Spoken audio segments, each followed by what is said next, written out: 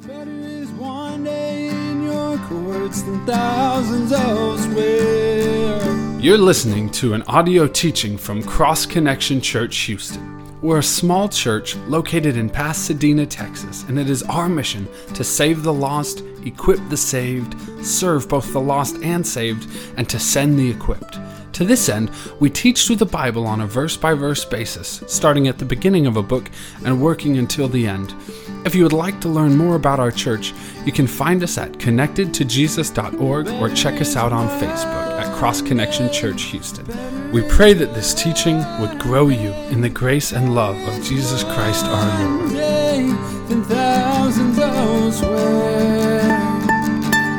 Well, relationships are one of the most important things that we have as believers in Christ, and the Bible has a lot to say about our relationships with one another, our relationships with God. And in chapters 12 through 16 of Romans, Paul challenges us in 10 different kinds of relationships that we have. And within each one of these relationships, he gives us several challenges as to how we should conduct ourselves and live in that relationship. And so far, we've looked at some challenges in our relationship with God. We've looked at some challenges in our relationships with the gifts of the Spirit. And this morning, we're going to look at one of the most significant relationships we have, one of the most important ones for us to understand, and that is our relationship with other believers in Christ. The Bible has a lot to say about our relationship with other believers, but as you go through Scripture and you look at what the Bible says, one of the most common things that we see come up over and over again, one of the most significant and important challenges, is the challenge to love. Jesus himself gave us this great challenge in John 13:34 and 35. He says, "A new commandment I give to you, that you love one another as I have loved you, that you also love one another. By this all will know you are my disciples, if you have love for one another." Jesus commands us to love each other as believers just like He loved us. And He says, this world, when they look and they say, how are they going to know that we're Jesus' disciples? Notice it's not, by how well we teach the Bible or how much we pray or how often we go to church. He says, they're going to know it by your love for other believers in the body of Christ. And Jesus gives us this important challenge to demonstrate that love. In 1 Peter 4:8, Peter gives us this challenge as well. He says, "And above all things have fervent love for one another, for love will cover a multitude of sins." Peter's challenging believers again. He's saying above everything else, the most important thing that you can do in your relationship with another believer is have a fervent love for them. Show that, demonstrate that. And one of the great results of that, Peter says, is because love covers a multitude of sins. In 1 Corinthians 13, we have what is considered the love chapter because Paul goes into detail about a definition of love, about how important love is. And at the very end of it, he kind of just shows the magnitude of love with this statement in 1 Corinthians 13:13. It says, "And now abide faith, hope, love, these three, but the greatest of these is love." Love is so essential in any relationship, but the focus of what Paul's going to be sharing with us this morning in Romans 12 is that relationship with other believers, that we need to demonstrate love to them. And the thing that I love about what Paul does here in Romans 12 is he doesn't just say, love each other, and then move on. He gets very practical with this. He's going to share actually in these verses 15 practical ways in which you and I can demonstrate love to one another. And so, we don't just kind of have to be left with, okay, I know I'm supposed to love more effectively, but I don't really know what that looks like practically. And I'm very happy about this because, when I get a challenge, especially a big challenge like love someone, I want to know, okay, what does that look like? How do I do that? Give me some practical things that I can actually have tangibly to put into practice and then, actually do this. And so that's what Paul is going to be doing in this section. And since he gives us 15 different practical ways, that's a lot of information, a lot of points to kind of take in all at once. And so we're going to break this up into two. We're going to look at the first 7 this morning. We'll look at the second 8 next week. But all that Paul's going to share with us in this section is just so practical and applicable because each one of us are called to love other believers. And hopefully you will see, hey, here are ways in which we can do that effectively. And so we're just going to focus on the first 7 practical ways that Paul shares with us in Romans 12, verses 9 through 11 this morning. Let's see what he has to say. Let love be without hypocrisy. Abhor what is evil, cling to what is good. Be kindly affectionate to one another with brotherly love, in honor giving preference to one another, not lagging in diligence, fervent in spirit, serving the Lord.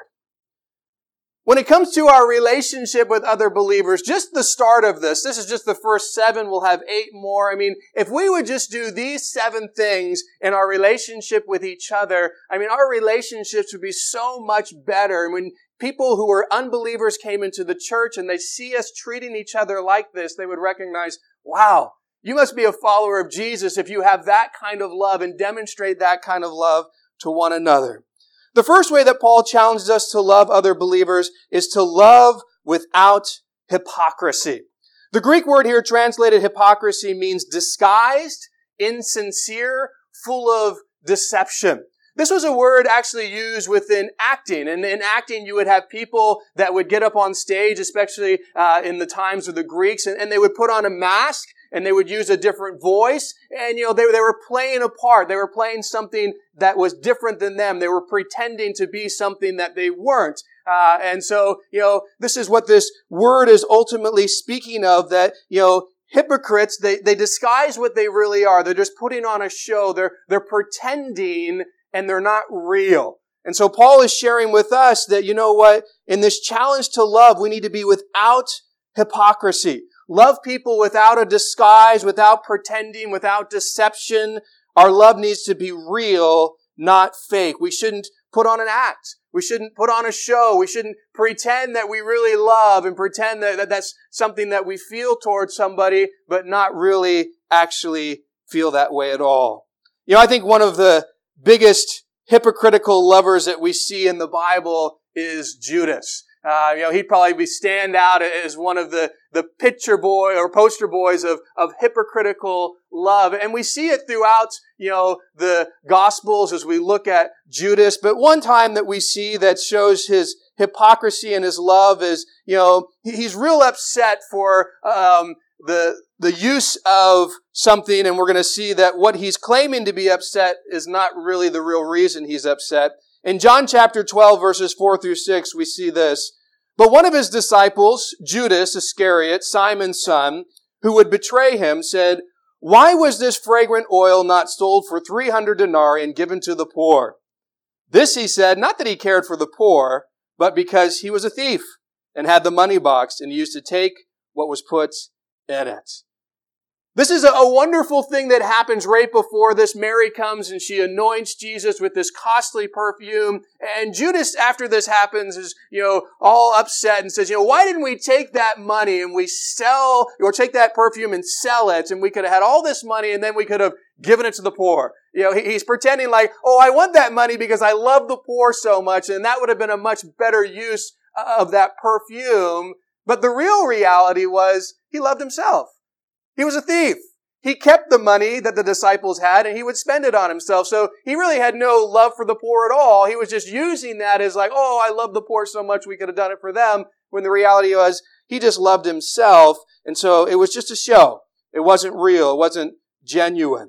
Probably the most well-known hypocritical love of Judas is the night that he betrays Jesus. And what does he use? He uses this great sign of affection, this great sign of love, which is a kiss. And he comes and he gives this kiss to Jesus. But we know that he's only using that kiss to point out who it was that the soldiers should arrest. He did it to betray Jesus. And so Judas was someone with a lot of hypocritical love.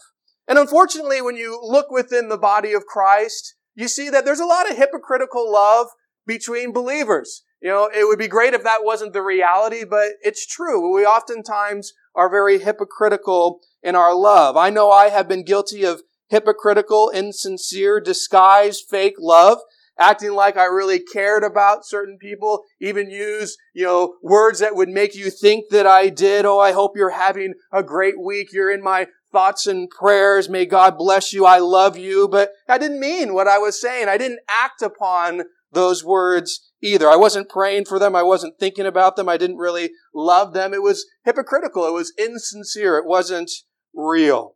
I'm sure that all of us are guilty at some point in our life with some kind of relationship where we have this hypocritical, insincere love, saying that we love someone without really meaning it, without really demonstrating it with our actions. And this is something I think is so important for us to realize is, it's easy oftentimes just to use the words, oh, I love you, but it's something very different to prove it. We can say it, but if it's real, then it's going to be followed by action. That's what John tells us in 1 John 3:18. He says, my little children, let us not love in word or in tongue, but in deed and in truth. What John's saying is, a lot of you can, say I love you in word and tongue, but there's no deeds, there's no action, it's not real truth, it's not really genuine. And so don't just have verbal words of love, actually have it true and genuine and demonstrated. Don't let it be hypocritical. And so the first practical way to love other believers is to love without hypocrisy. Don't let it be fake. The next way Paul challenges us to love other believers is to abhor what is evil and to cling to what is good. This one is so important because if you look at the definition of love in 1 Corinthians 13, you see two very important things. That love is connected to everything that is good, and love is the opposite of everything that is evil. And so this is a great challenge here that we see of abhorring what is evil and clinging to what is good, because if you're loving, that is exactly what you're going to do. Because I just want to have you look at this list, this definition that we see in 1 Corinthians 13, and notice the connection with good and the opposition of evil. Love suffers long, is kind, does not envy. Love does not parade itself, is not puffed up, does not behave rudely, does not seek its own, is not provoked, thinks no evil, does not rejoice in iniquity, but rejoices in truth, bears all things, believes all things, hopes all things, endures all things. Love never fails. Since love is the opposite of evil, and since love is connected with everything that's good, this twofold challenge that we have here just makes perfect sense. Abhor what is evil, cling to what is good. The Greek word translated abhor means to have a dislike, disgust, and horror for something. I remember the first horror movie I ever saw was Nightmare on Elm Street. I was young. I shouldn't have been watching it. My brother and I wanted to see it. It had just come out in the movie theater, and a friend of ours said, oh, you got to see it. It's so great. Well, we couldn't go to the movie because we were way too young, so we bought a ticket for a kids movie, and then we snuck into Nightmare on Elm Street and watched it. And I remember there were scenes in that movie that I had a horror for. I mean, it made me sick watching some of that as a little kid. And I was just kind of disgusted by some of what was in there. And, I'm sure most of us have had feelings of that, of disgust, of just, we see things and we're just kind of horrified and sickened by it.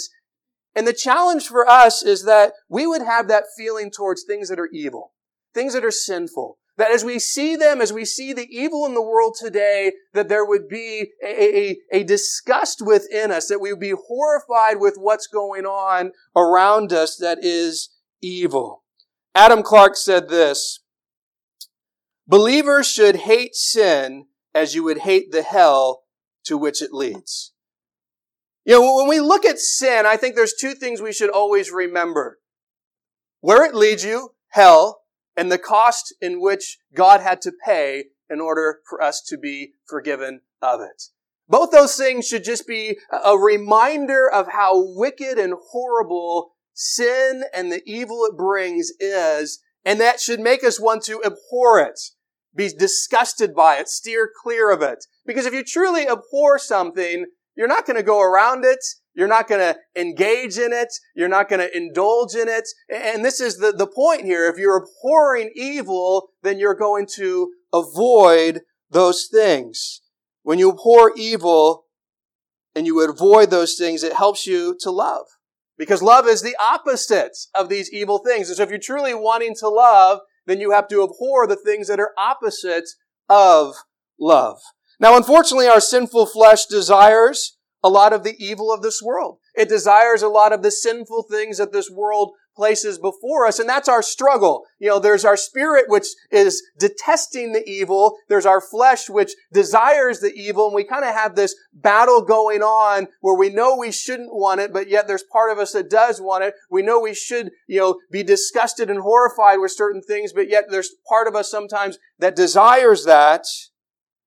So what can we do to overcome that struggle? I think one of the things we can do is the second challenge that Paul gives us here, and that is cling to what's good. Don't just be someone who dislikes and is disgusted by evil. Go the other side and cling to the things that are good. The Greek word translated cling means to glue, cement, join, or fasten firmly together.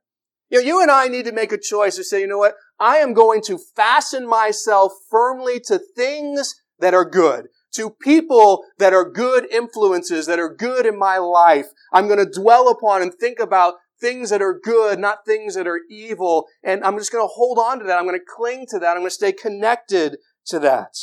When we're firmly connected to the good and godly things, I think it starts to help us see how horrible the evil is. Because when you're connected to good and you're connected to God and you're connected and you're surrounding yourself with good things, it just, the contrast to what the world is living for, the contrast to the evil that's around us just becomes more apparent, and you start to see it for what it is, and hopefully there's that, disgust and that dislike and that, this is so much better. I'm going to cling to this and avoid these evil things.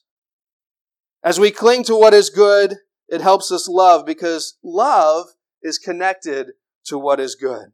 Ray Stedman said this: genuine love is God's kind of love, which hates what is evil. Genuine love never compromises with evil, never pats it on the back and says, this is going to be all right, let's forget about it.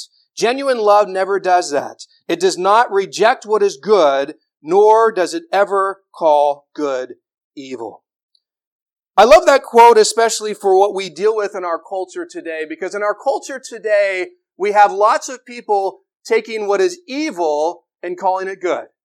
Taking what God says is sinful and saying, it's good, it's okay, you can indulge in this, there's nothing wrong with it. We live in a culture that is taking what God clearly says is evil and telling us it's something that is good. And if you stand up against the culture and say, well, wait a second, no, that's not good, then you're labeled as unloving. But what is truly unloving is to take what is evil and say it's good. To take what is evil and to promote it and say, yeah, it's okay to do that. There's nothing wrong with that. That we would hold to what God says and that we would not approve of the things that are evil. Now, since our culture regularly is telling us evil things are good, and sometimes you see even within the body of Christ that we're adopting things that God clearly says are sinful, clearly says are evil, because the culture says it's not. We have a challenge in 1 Thessalonians 5:21 and 22 that we should do. Test all things, hold fast to what is good, and abstain from every form of evil. Notice that Paul gives us the same challenge here of holding fast to the good things, abstaining from the evil things, but he throws in another challenge I think is so important for us in our culture today. Test all things. We need to test to determine, is it evil or is it good? Because we can't just listen to what the world says and say, well, if they say it's good, it must be good. No, the thing that we always test by is the Word of God. And so whatever the world says, we bring it back to the Word of God, and you're going to find that a lot of what they claim is good, God says is evil. And so we need to say, well, if God says it's evil, it's evil. And so those are the things I'm going to abhor and avoid and stay clear of. Those are not things that I'm going to cling to and do and follow. We need to test these things and then trust God's Word and not the culture. So the second practical way we should show love to other believers is by abhorring what is evil and clinging to what is good. The next way Paul challenges us to love other believers is to be kindly affectionate to one another with brotherly love. Here Paul is telling us that he wants us to have this kind, this affectionate, brotherly, sisterly, family love with each other. All of us who are parents, who have kids, this is what we want from them. You watch your kids and, especially when you have more than one, you want your children to be kind to each other. You want your children to show affection to one another. You want your children to love each other and demonstrate that love. When I see Scarlett and Eden, sharing kind words, demonstrating affection, just being loving to one another, it just melts my heart. I love that. That's what I want to see from them. But they're not always like that. I wish they were always like that, but there are lots of times when, they don't show love to one another. They're not kind in their words. They're not affectionate in their actions. And, it breaks my heart when I see my children treat each other unlovingly. And I bring that up because, when we place our trust in Christ, something wonderful happens. We're adopted into the family of God. We become children of God, which makes us brothers and sisters in Christ. We are part of the family of God. And as our Heavenly Father, when God looks down, He wants to see His children loving each other. He wants us to see us affectionate towards one another in a godly way. He wants to see us kind to one another. And so often, we're not that way. So often, we're unloving. So often, we're treating each other and saying things that are so unkind. And it breaks God's heart as our Father, as He looks and says, I want my children to love each other, and look at how you're treating one another. But you know what? It's also important for the world to see. When I was single, I think it was my second year when I was in Scotland, Thanksgiving came. They don't celebrate it in Scotland, but there was an American family I had just met. I didn't know them, and they knew I was single and I didn't have family over there. And they said, hey, we're having this Thanksgiving party. We'd love for you to join us. And I'm thinking, oh, great. I can have a Thanksgiving meal. I can go spend some time with some Americans here. This will be fun. And so I go there with this anticipation of how great it's going to be. And this was probably the most messed up family I have ever been around. We sit around this table and people are just going at it. They're cussing and screaming and just belittling each other. And actually 2 of the brothers got in a fist fight in the other room. And the lack of love on Thanksgiving, was crazy. But, it was very uncomfortable being there. I couldn't get out of there quick enough. But I bring that up because, oftentimes unbelievers will come into a church. And notice Jesus says, they'll know you're my disciples by your love for one another. And sadly, a lot of unbelievers are in that situation like I was in, where it's very uncomfortable watching people who say they follow God and love God and just treat each other like dirt and are totally unloving to one another. And it's just this awkward, uncomfortable, like, this is what I expected. I thought when I'd come to church, people would love each other and people would love me, and I wasn't expecting this. And sadly, that's what a lot of people are experiencing as they're coming in, and they're just getting something that God never intended. And for many of them, they'll never come back. They see that and they think, well, if that's Christianity, if that's the church, then I don't want anything to do with it.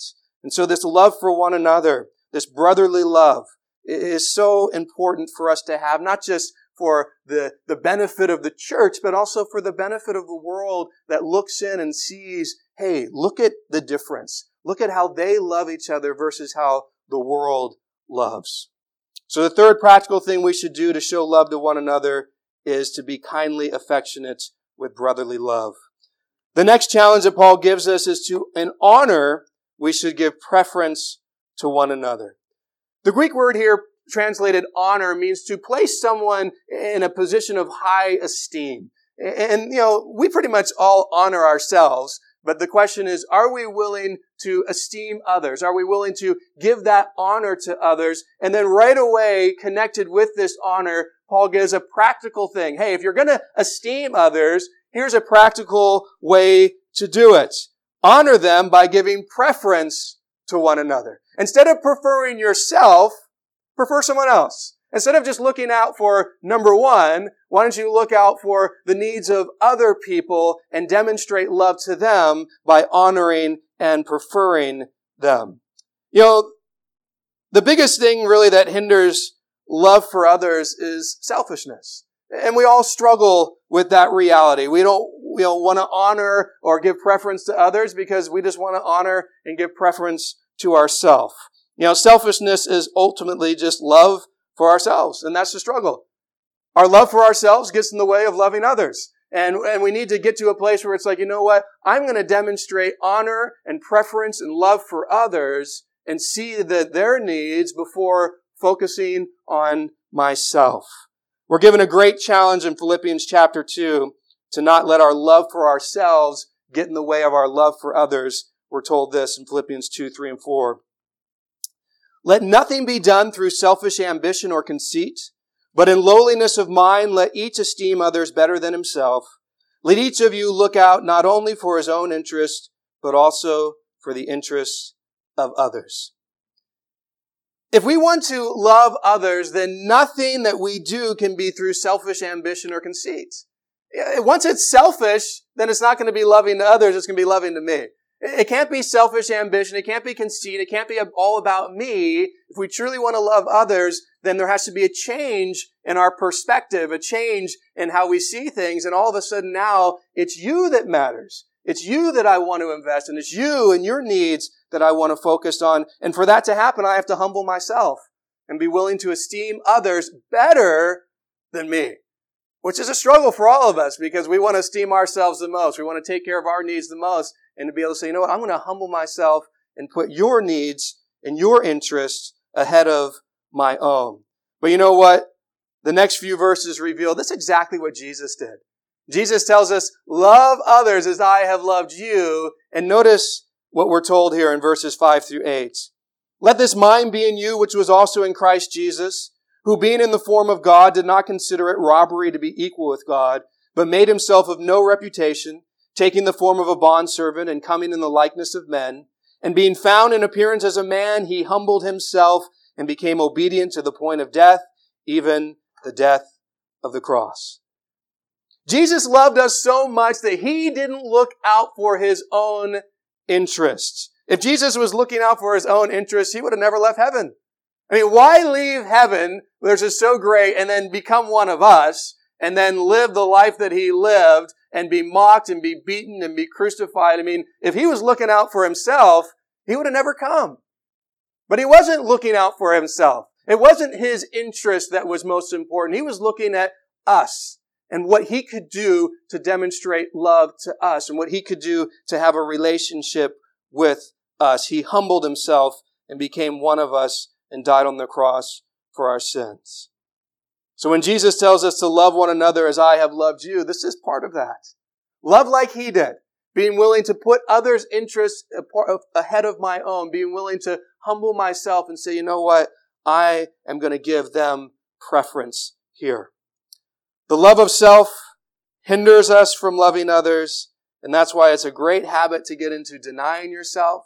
It's a great habit to get into fasting, which denies your fleshly cravings. It's a great thing to just give preference to others. And so the fourth practical way we should show love to other believers is by honoring them through giving preference to one another. The next way that Paul challenges us to love other believers is not to be lagging in diligence. We show love through diligence. And here's the reality. The Greek word translated diligence means earnestness in accomplishing something, to strive after, to give all diligence in something.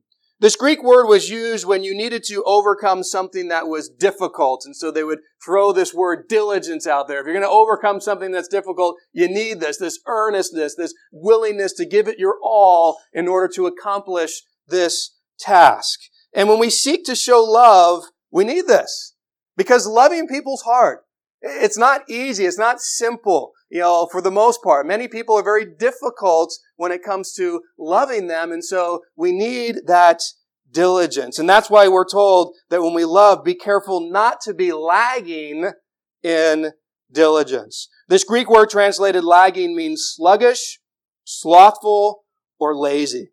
Unfortunately, as Christians, oftentimes, I know I'm guilty of it, I'm sure you are as well, we are sometimes just lazy and slothful when it comes to loving others. Instead of being earnest and diligent in our love for difficult people, we're also lazy. We don't put much effort. Hey, if it's hard, then I'm not going to do it. And if you're only willing to love when it's easy, if you're only willing to love when it's convenient, if you're only willing to love when it doesn't take much effort on your part, guess what? There's going to be a lot of people you're not going to love. Because a lot of people, it takes diligence. It takes effort. It's not easy. And so if you're just loving when it's easy, yeah, there might be some people in your life that, you get along with great and you have all this in common and it's so easy to love them and they love you back. But you know what? Those will be the only people you love if you're only going to love when it's easy, only going to love when it's convenient. You'll never be able to do what Jesus says of love your enemies because that's surely not easy. That's surely not convenient. There's going to be times in any relationship that you have that lasts for a while that it's difficult to continue to show love because people have bad days. People are sinners. Lots of times they're not very lovable. And if you're only going to love when it's easy and only love when it's going to be convenient, then there are going to be those days, well, I'm not loving you today. You're not lovable today. You're not making it easy on me. And so don't expect me to be diligent. Don't expect me to try harder. Don't expect me to invest in this because I'm lazy when it comes to loving.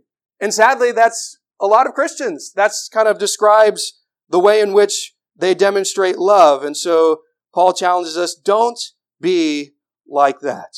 And once again, we see Jesus was diligent in loving us. In order for Jesus to love us, he had to go through the most horrible thing imaginable. I mean, physically, he suffered such excruciating pain and the flogging that he went through and the crucifixion that he went through. Emotionally, he suffered so much as those closest to him betrayed him and denied him and abandoned him. But probably the most significant of all is what he was willing to suffer spiritually when he took our sin upon himself, when he took the wrath of God that we deserve because of our sin upon himself, and he was separated for the first time from the Father. My God, why have you forsaken me? Well, he forsook him because of our sin, and Jesus went through all of that to show us love. It wasn't easy. It wasn't convenient. It wasn't something that he just said, well, if it's easy for me, I'll do it. No, this was something that took everything from him, but he was still willing to do it. And I'm so thankful that Jesus was not lagging and lazy in his love for us. And we shouldn't be that way either. As we look at others and as we're in that, opportunity to show love, to say, you know what, I'm going to be diligent like Christ was to me. Because when we are lazy, we definitely won't love a lot of people. So the fifth practical way we should show love to other believers is by being diligent in our love. The next way Paul challenges us to love other believers is that we should be fervent in spirit. This Greek word here translated fervent means to boil over with heat, to be extremely hot, to be zealous and passionate.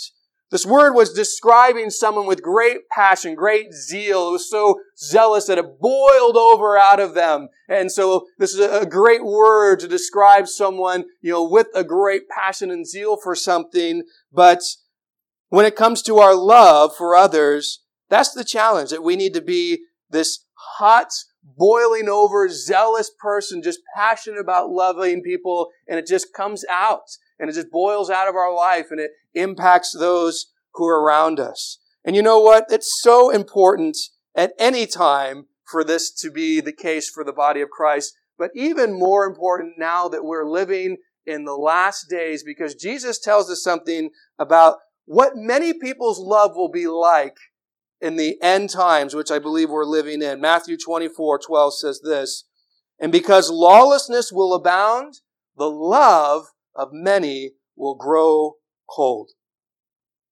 So Jesus says one of the signs of, the end times is that as you look at the culture around us, the love of many people is going to grow cold. Instead of this fervent, hot, boiling over love demonstrated clearly, demonstrated passionately, there's going to be a cold-hearted group, a loveless group, people whose love has gone cold. And we definitely see that in our culture today, where people have lost the zeal and the passion and the desire to demonstrate love.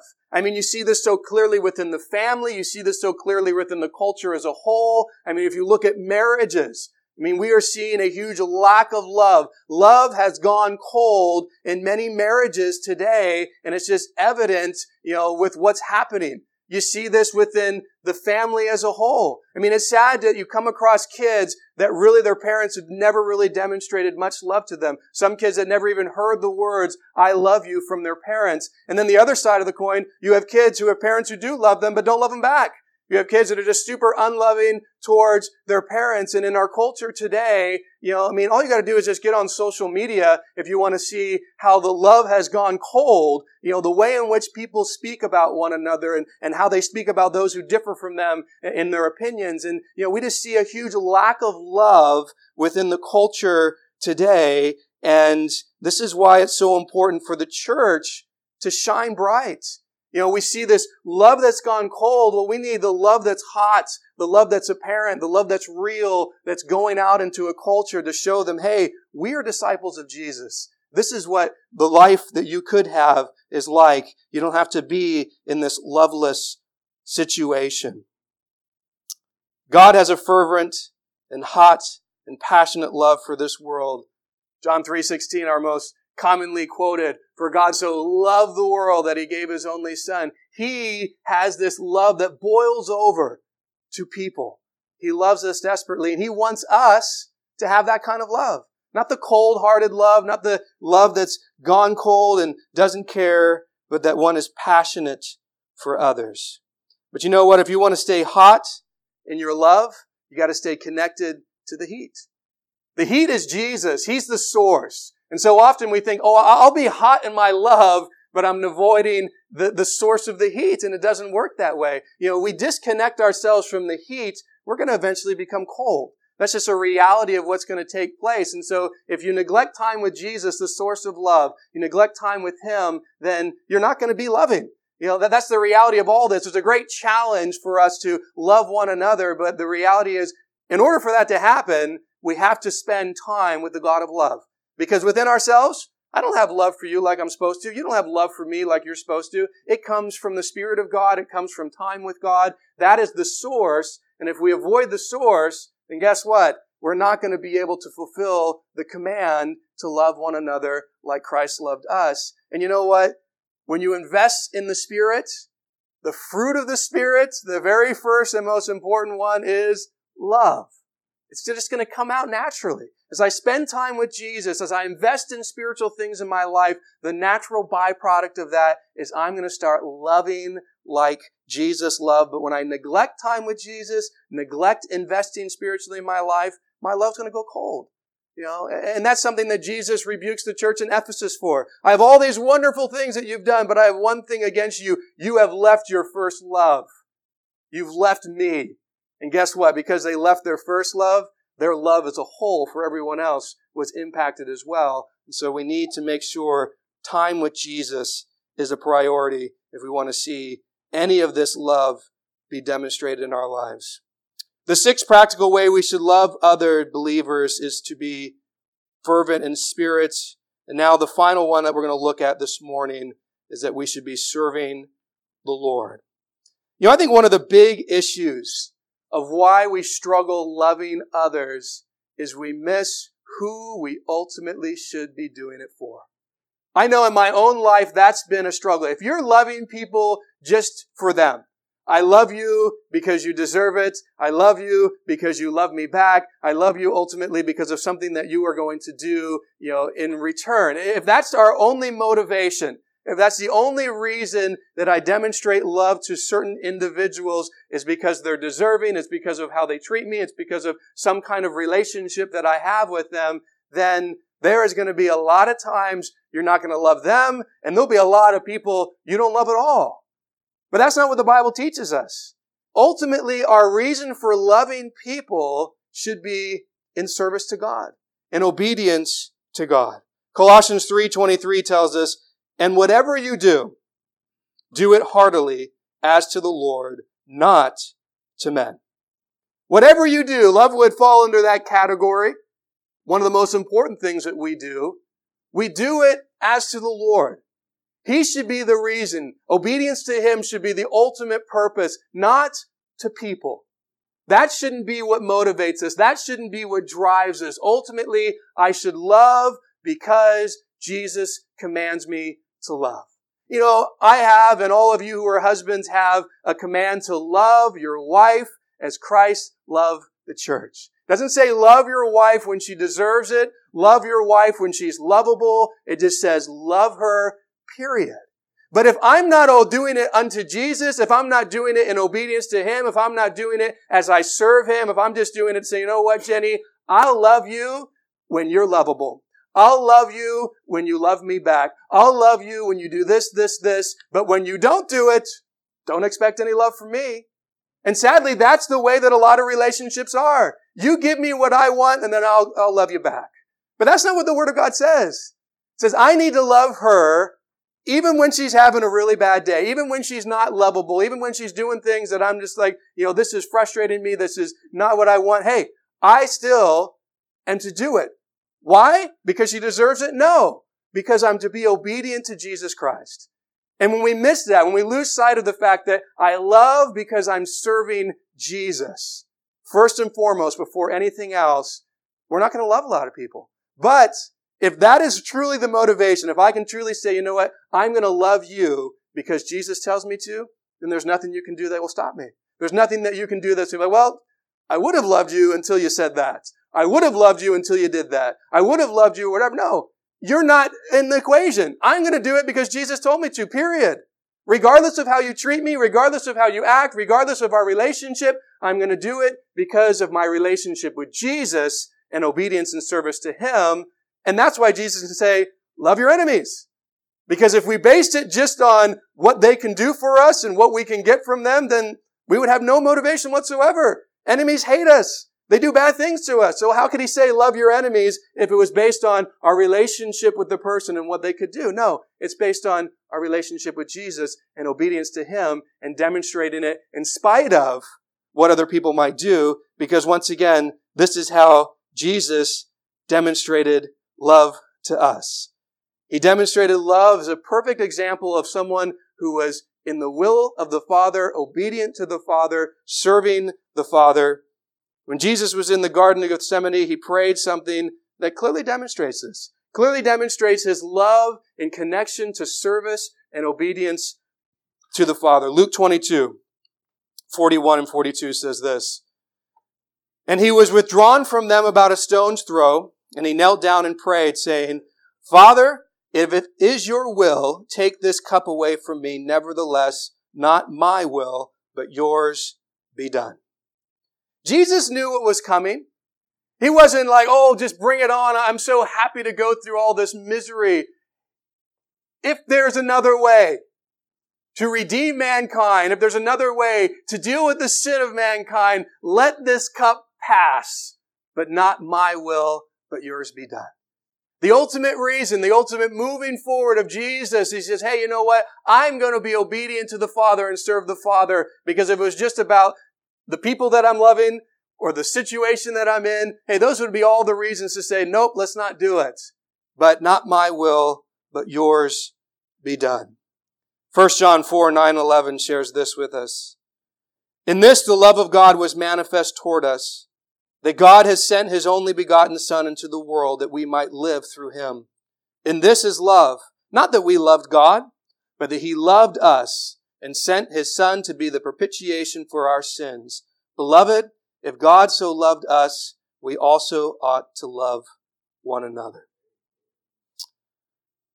The greatest way that God has manifested and demonstrated His love for us is by sending Jesus Christ to die on the cross for our sins.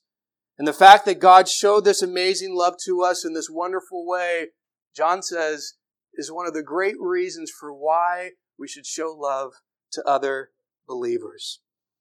I want to close this morning just taking some time to remember the amazing love that Jesus displayed for us. And we're going to do that by taking communion together. But you know what? As we look back on the love of Jesus, there's something else I want us to just ponder. And that's what He says here in verse 11. Beloved, if God so loved us, we also ought to love one another.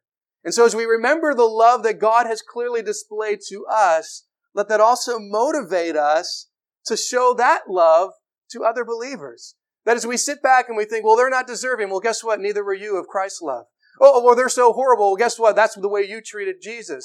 And so all the excuses that we might give of why someone is not deserving, why someone is not, able to receive whatever it may be, all we need to do is look to the cross, look to Jesus, look how he treated us, and remember, hey, if Jesus can love us that way, then we need to pray that he would help us love others that way. And we have here seven practical ways in which we can show love. Love without hypocrisy.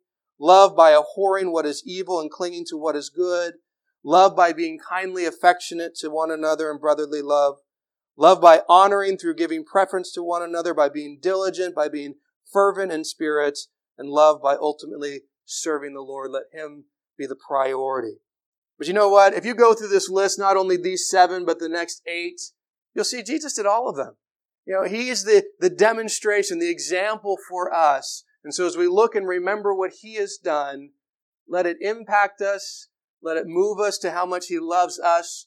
But also let's pray, Lord, help me to have your love for others. Help me to show that love to them. And you know what? The easiest amount of love is the love to other believers. I mean, it's harder to love the world, granted, but the challenge here that we've looked at this morning is, let's love those who have the most important thing in common with us, Christ, who we're going to spend all eternity with in heaven. If we can't do that, we got problems. And let's ask the Lord to help us do that. And so, can I have the worship team come on up? And as the worship team comes up, they're going to lead us in a song. And as they do that, we're going to have the communion elements passed around. And I just encourage you, hold on to them. We'll take those elements together. And as they're coming up, I just want to read to you just the encouragement as we come to this time of communion from 1 Corinthians 11. It says this, "For I received from the Lord that which I also delivered to you, that the Lord Jesus, on the same night in which he was betrayed, took bread.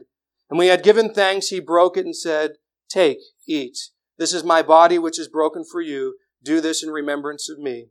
In the same manner, he also took the cup after supper, saying, 'This cup is the new covenant in my blood. This do as often as you drink it in remembrance of me. For as often as you eat this bread and drink this cup, you proclaim the Lord's death till he comes.'" So I just encourage you to just get quiet before the Lord. If there's any unrepentant sin in your life, I encourage you just to bring it before the Lord. Confess it to him. Get right before him. And as we just come to the Lord and worship, let's just prepare our hearts for this time. So